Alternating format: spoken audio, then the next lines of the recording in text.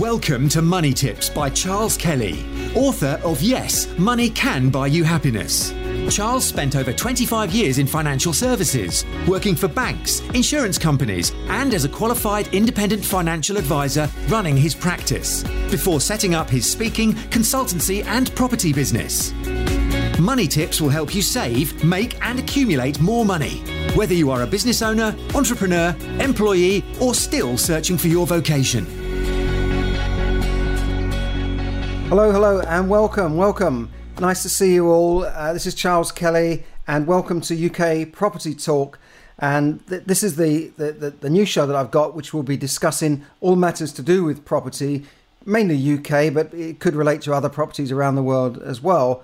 And we'll be going through, what constitutes a good investment in property, what's going on, the latest news and trends in property, and we've certainly had a few fairly recently. Now, property is very important to most Western economies. It's certainly really important to the US and the UK economy. And, we're seeing in the US, for instance, that there are signs of a slowdown in the market. There's certainly signs of the lending market. Now, you won't see this on the mainstream news, but you will see it in blogs and YouTube posts by people like me that follow these things a little bit more closely. The news gives you the big headlines, the war, the this, the that, they don't really delve in deep to what's really going on. But lending figures are down in the US. Now, the market here, property prices, according to the Halifax, reached a record high this week, the average property. Now, the average means, across the board, because you can still buy houses up north in the northeast for 50,000. And yet down in the UK you wouldn't even get a garage for that in London, where the average flat is 500,000 just for a flat. So there's a very wide variation in the market across the board, but prices have continued going up. Now, the Halifax and the nationwide surveys are reporting historical things from a month or two ago based on their information, but what I'm hearing from agents at the moment is things are slowing down. In that, if they can find the right properties, they can sell them. If they can find the large 3 and 4 bedroom houses, then yes, they can sell those properties. But in the main, the market is kind of slowing down. There's not as many people coming through the door. Now, that could be a seasonal thing, but we'd expect in the summer now there'll be more people out there looking. But what we have got underneath that, the underlying factors, is that the economy is slowing down.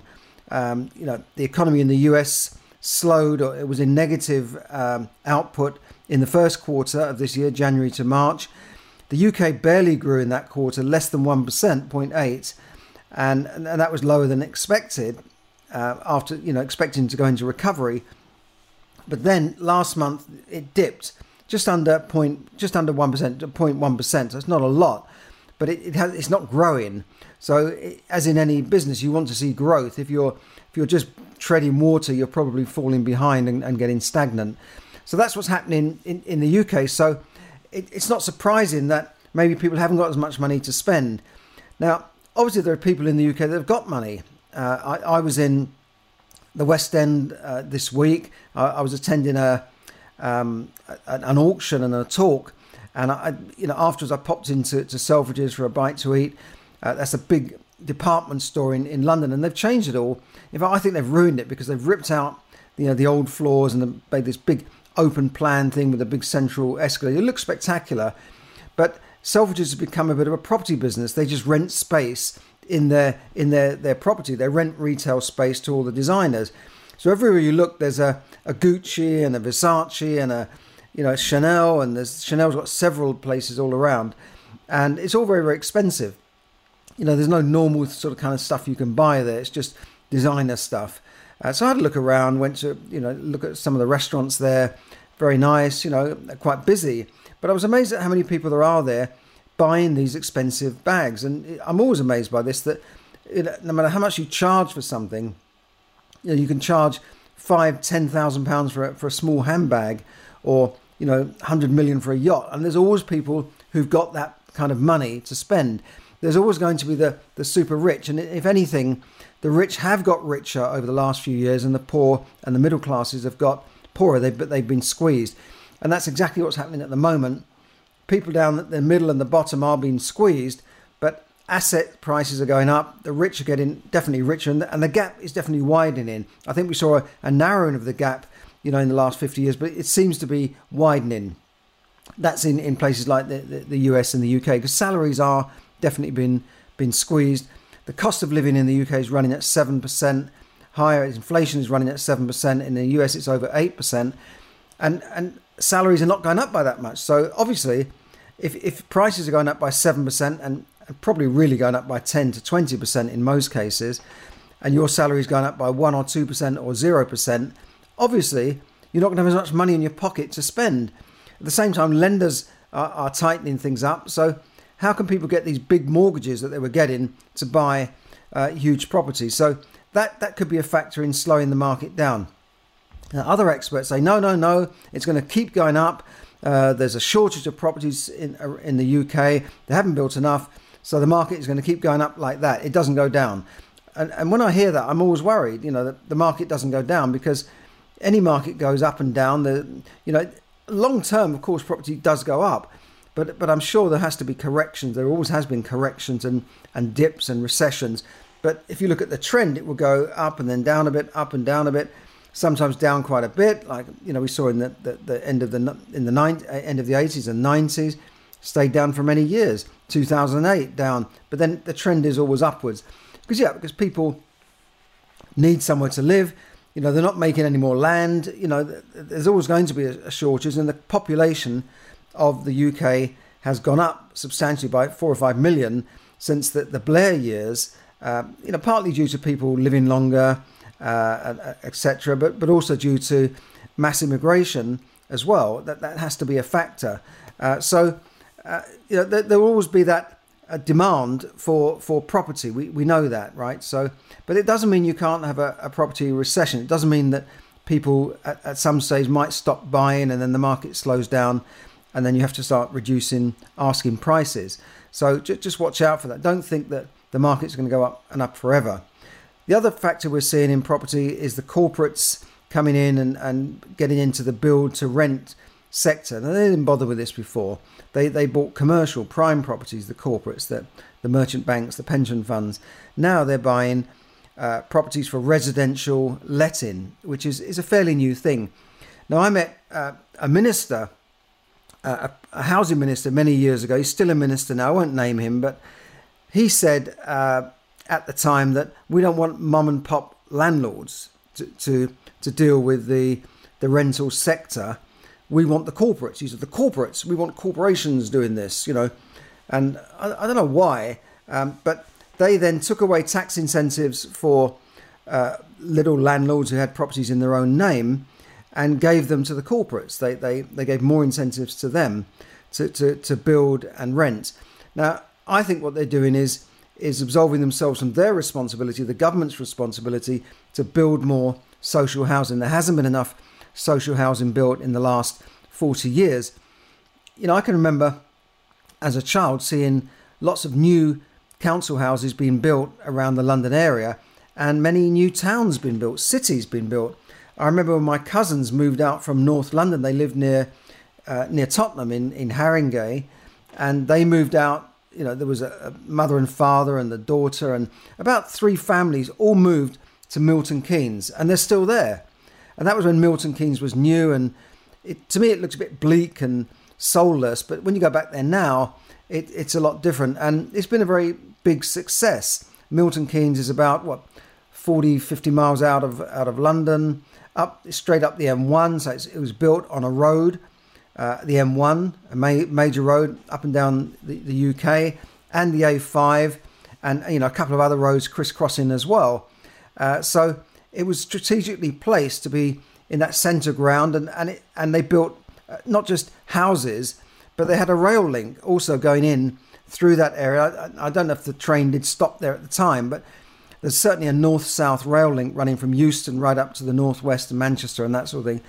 And they and probably up as far as Scotland, but they built it on that rail link, so they've now got a big station there. So you can get into London from Milton Keynes about as quick as you can get into central London from the suburbs, because you've got fast trains going through.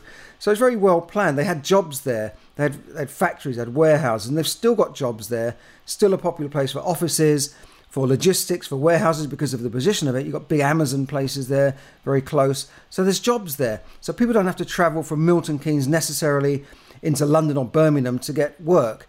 And that's why I think it's been a tremendous success. And when you go back there now, as I was a couple of weeks ago, they're still building. It's still expanding, it's still building, so it's been a great success. But what's happened since then? Well, virtually nothing.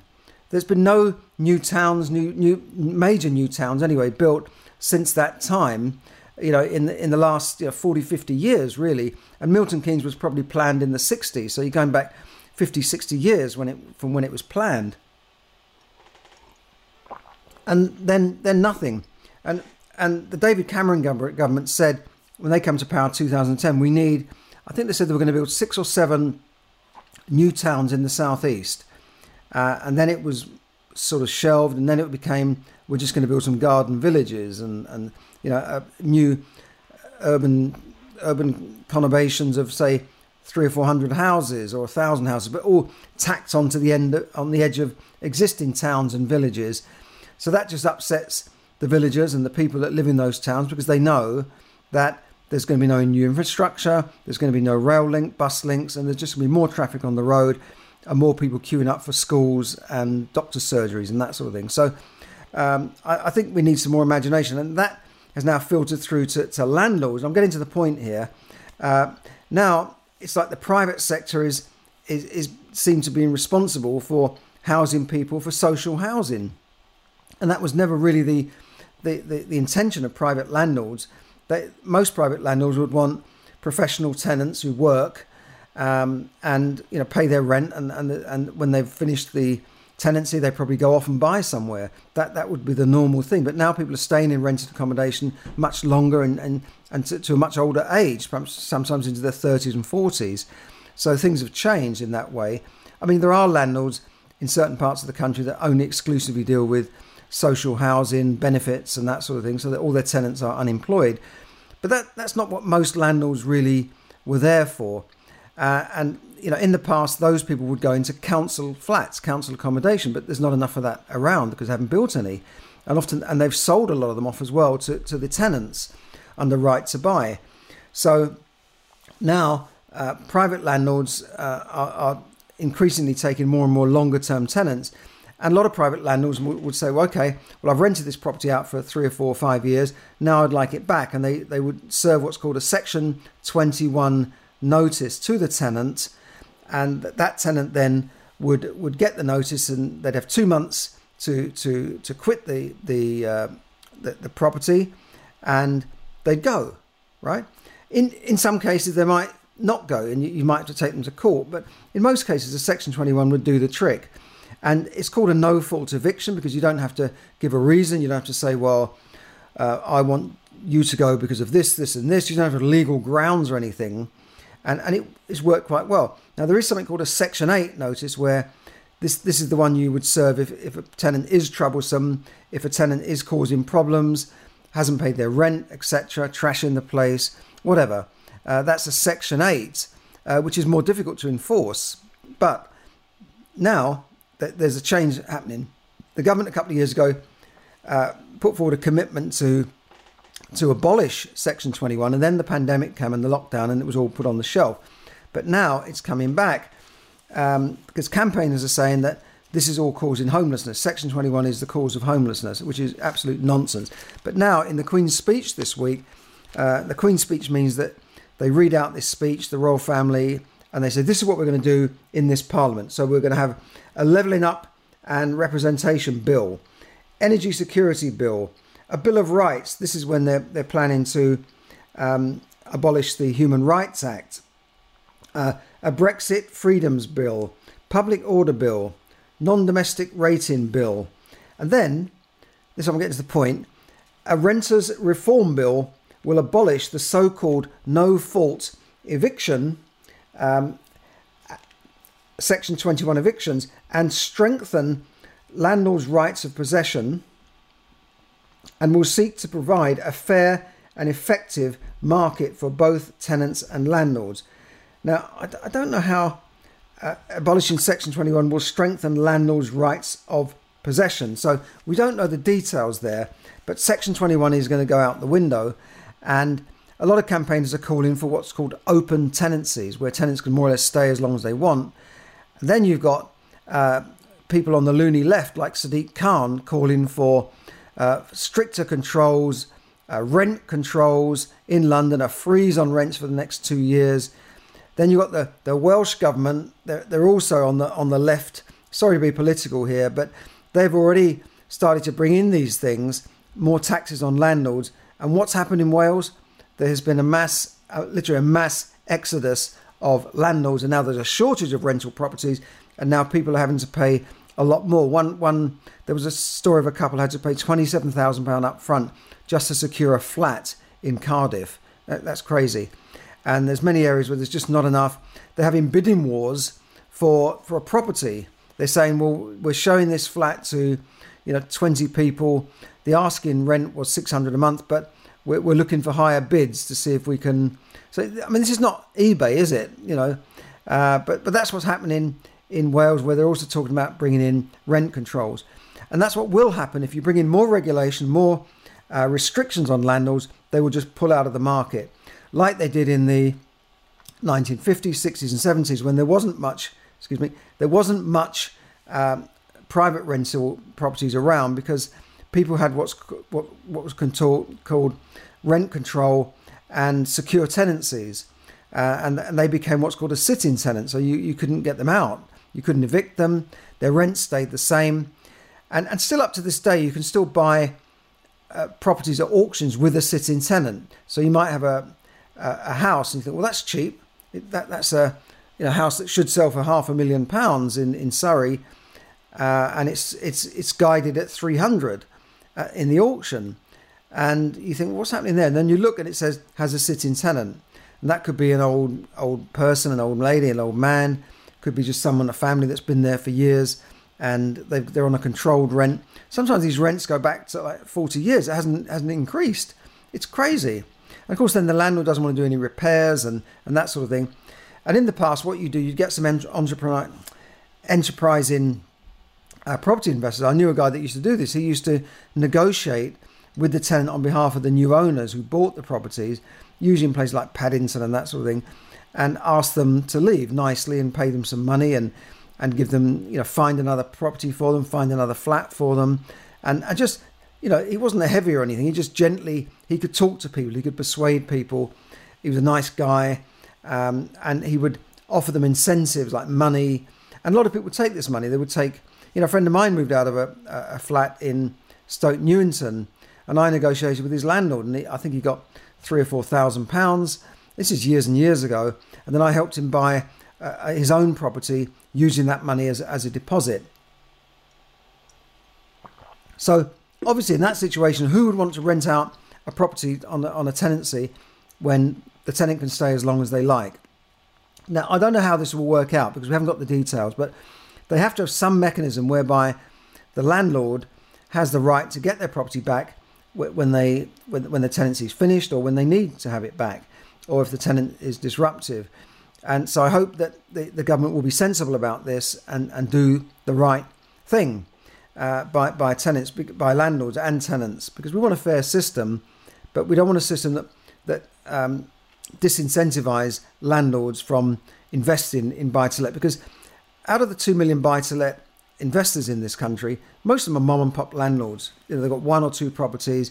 They're saving into property for their pension, because it's a good way to save for their pension.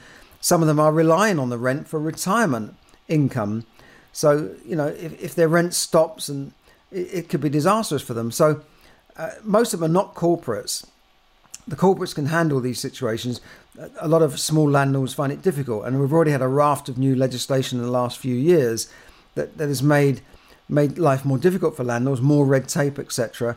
So the last thing we need is even more burden on these small businesses, and to disincentivize and put them off. Because whenever government brings in much higher taxes and more red tape and legislation, it puts business off. They start relocating somewhere else.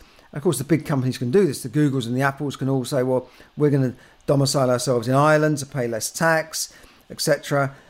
Amazon do the same kind of thing, so they don't pay much tax on their profits. The profits is siphoned out somewhere else. But small people can't do that. I can't domicile a property to Jersey or the Cayman Islands. So it's very difficult for this. As I said, the small and the people at the bottom end of the ladder tends to be the ones that get squeezed or some might say get screwed by the system, and that is what's happening at the moment. So that's what's happening in the property market right now. I'm giving you the latest information, the latest trends. So does this mean that buy-to-let property is not a good investment anymore? No, I don't think it does. There's still a market for it. I know an old lady at the moment. She's got, I'd say, several £100,000 sitting in the bank, and the bank have not even increased her interest rate after 3 interest rate rises. Shame on NatWest for that. Shame on you, NatWest. Because I went in there and asked about it. He said, well, we haven't increased rates yet. They are bringing a new account, but they know that most people can't be bothered to switch to this new account. In fact, I said to her, I'll take you into the bank so you can switch your money from this account to that account. Because she lives on that money. And, she's already worked out in her head that, after another 5 years or so, she would eventually run out of money and then have to do an equity release on her home. I said, well, you don't need to do that, because if you just get a better return on your money, if you're earning 0.25% or 0.1% right now, then... Recording in progress. So my camera just went off there. I think I'm okay. So if you have a situation where I've lost my train of thought because the camera went off there. Yeah, she's getting less than 0.25% on her money, maybe 0.1 or 0.2%. Now, if she can just move that to another bank or another account, she could perhaps immediately double her income, right? So that could make all the difference to her. But she might get 0.5% somewhere else, but at least it would be double the interest that she'd be getting. But a solicitor told me also that he had £1 million on account on average for the whole year. They got £100 interest. That is pathetic. Now, but if she was to move her money into property and just bought a house and let it out, she could immediately get maybe 3-4% on her money as an income, as a dividend, fully managed. She would, I think, easily get 3%, which is not 3 times, it's more like 30 times what she's getting now on income. And the property would go up in value. So it would hold its value against inflation. So in 10, 20 years' time, that property would be worth more. She'd be getting more rent. If she sold the property, she'd get far more back. She'd probably get double or treble what she put into the property. And compare that with a bank account. She said all this money is sitting there, hundreds of thousands of pounds for 20 years. She's 90 now, so 20, 30 years. And what's it doing? It's just giving her a bit of interest, which she spends. And then the capital amount stays the same. Now, had that money been in a property, it would have gone up in value by now. In 30 years, if she just bought a property for £100,000 30 years ago, it'd probably be worth 400,000 or 500,000 now, anywhere around the London area. So can you see the difference? So there still is a market for buy-to-let, but not everyone wants to do it. Of course, she doesn't want to go and buy a property at 90 years old and start dealing with tenants. She just can't be bothered with all that, But so I'm trying to explain, compare the difference between having your money in the bank and investing it into something like property or even shares. If you just bought a good fund, a safe managed fund, and it gave you a dividend of 3 or 4%, the fund should go up in value over time. I wouldn't put my money into a stock market fund right now. Stock markets have been going down. The FT World Index has had its worst run since 2008 in the last couple of months. Decline, that means. So I wouldn't put money into shares. But over that time, if she just had her money into a managed fund, a unit trust, a mutual type of fund, she would have done a lot better for herself. Or even put it into an annuity, she would have made more money. But, the fact is, if you're leaving money in the bank, it's not invested, you are going to fall behind with inflation. And that's exactly what's happening at the moment. So buy-to-let is still, I believe, still a good investment, but it's not as exciting as it was because prices have gone up so high, and rents have gone up as well recently, but they haven't really kept pace with the massive price rising. So there still is a market for it. There's a lot of people I know that just buy a buy-to-let and forget about it. They give it to an agent and they forget about it. But there are more exciting ways to make money in property, and in future shows I'll be going through those in more detail. But for instance, there's commercials, buying commercial property, which can also be a very good investment. Maybe repurposing commercial from commercial to residential, as we've seen a lot of offices disappear over the last few years to such an extent there's now a shortage of offices. But we've seen a massive amount of offices being converted into flats because the government allowed this to be done under sort of permitted development. You didn't need planning permission anymore. You didn't need to change the usage, and that's created a lot more properties for people. So that's one area is commercial. There's also small developments: buy, refurbish, sell, buy, refurbish, refinance, and keep. This is where you can make a gain on what you spent for the property. So you buy a property that you can add value to it and make a massive gain at the start rather than waiting for the gain to come in the future. So those are a couple of things. You can do serviced accommodation, like holiday type lets, where you can make a massively more profit and income than you can on just a straightforward buy to let on a residential AST.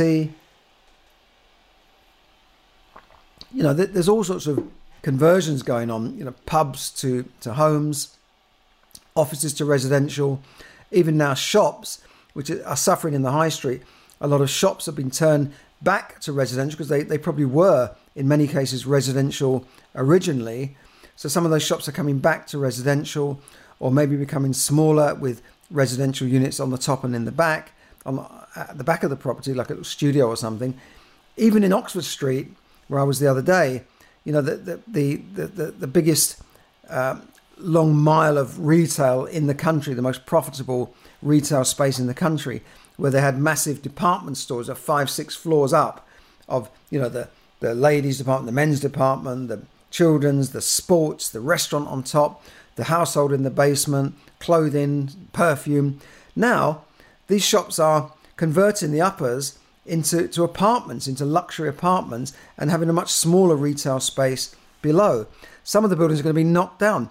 The Marks and Spencer's, that iconic spot near Marble Arch opposite Selfridges, which was once the most profitable piece of real estate in terms of retail real estate in the country.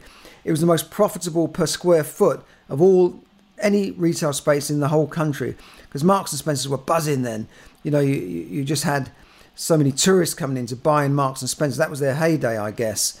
But now they're planning to maybe knock that building down and build maybe, I don't know what, flats, apartments, different types of retail spaces, maybe smaller retail, more restaurants, bars, that sort of thing. So there's lots of development going on in town where things are changing. So there's opportunities for all of us, for you, for me, to get involved with this. Now, a lot of people say, well, I haven't got any money, I can't do these sorts of things. But believe me, there is money out there. If you've got projects, there are people out there willing to lend, and they'll charge a higher rate, and they'll get more for that than they can get in the bank. So the property market is by no means stagnant or dead. Yes, things can slow down, things can go down, and they usually go up again. But there's more to life than just buy to let.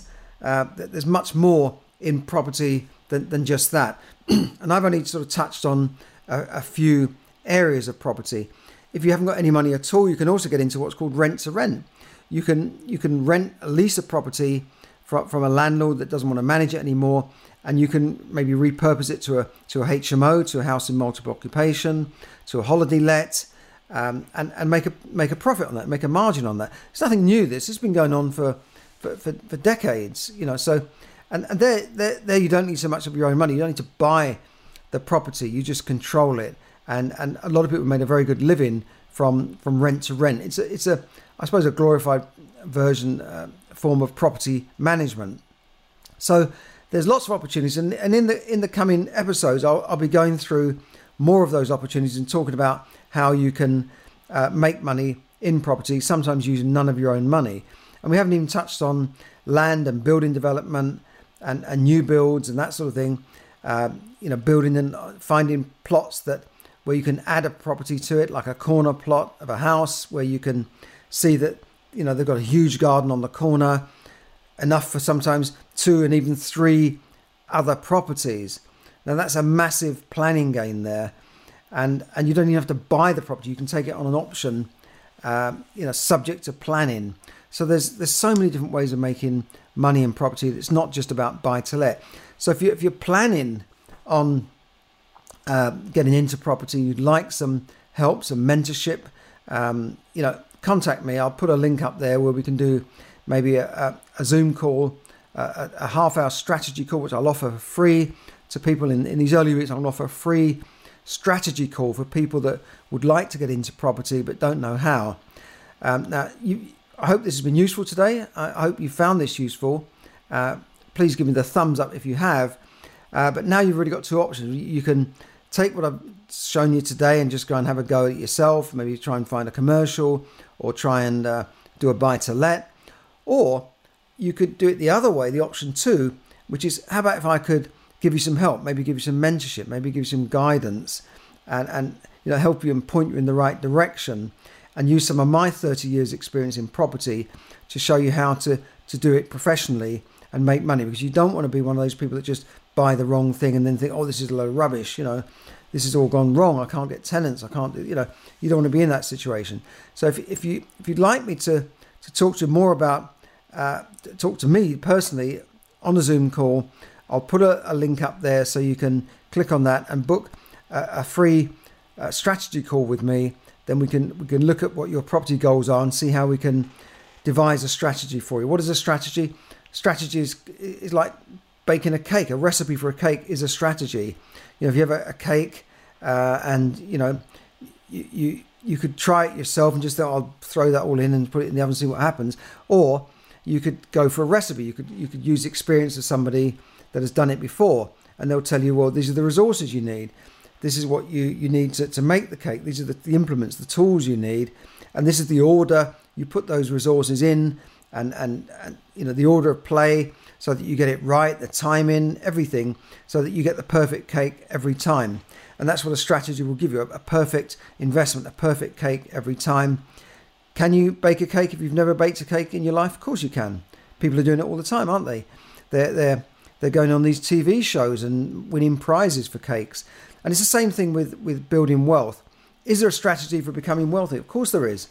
There is a strategy for becoming wealthy.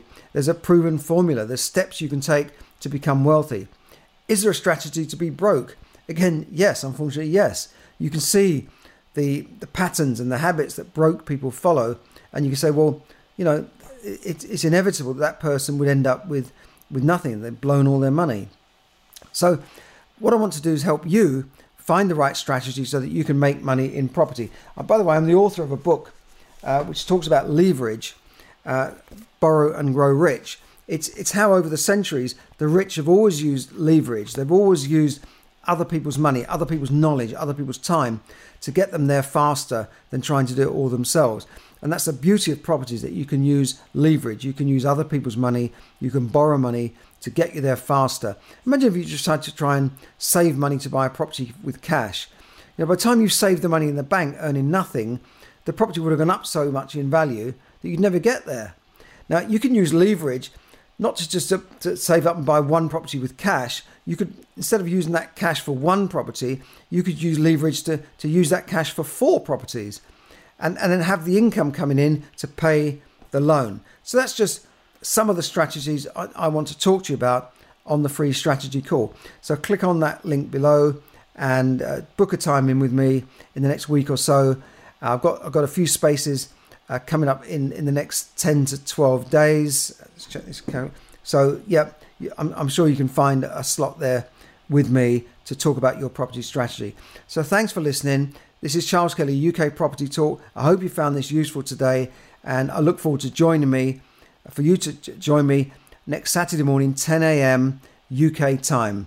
And if you are watching a recording of this, then join me on the live session on the following Saturday. If you're here live today, then have a great weekend. It's a beautiful sunny day in London. I hope it's pleasant where you are too. Thanks for listening, and bye for now. Have a great day. This is Charles Kelly, UK Property Talk.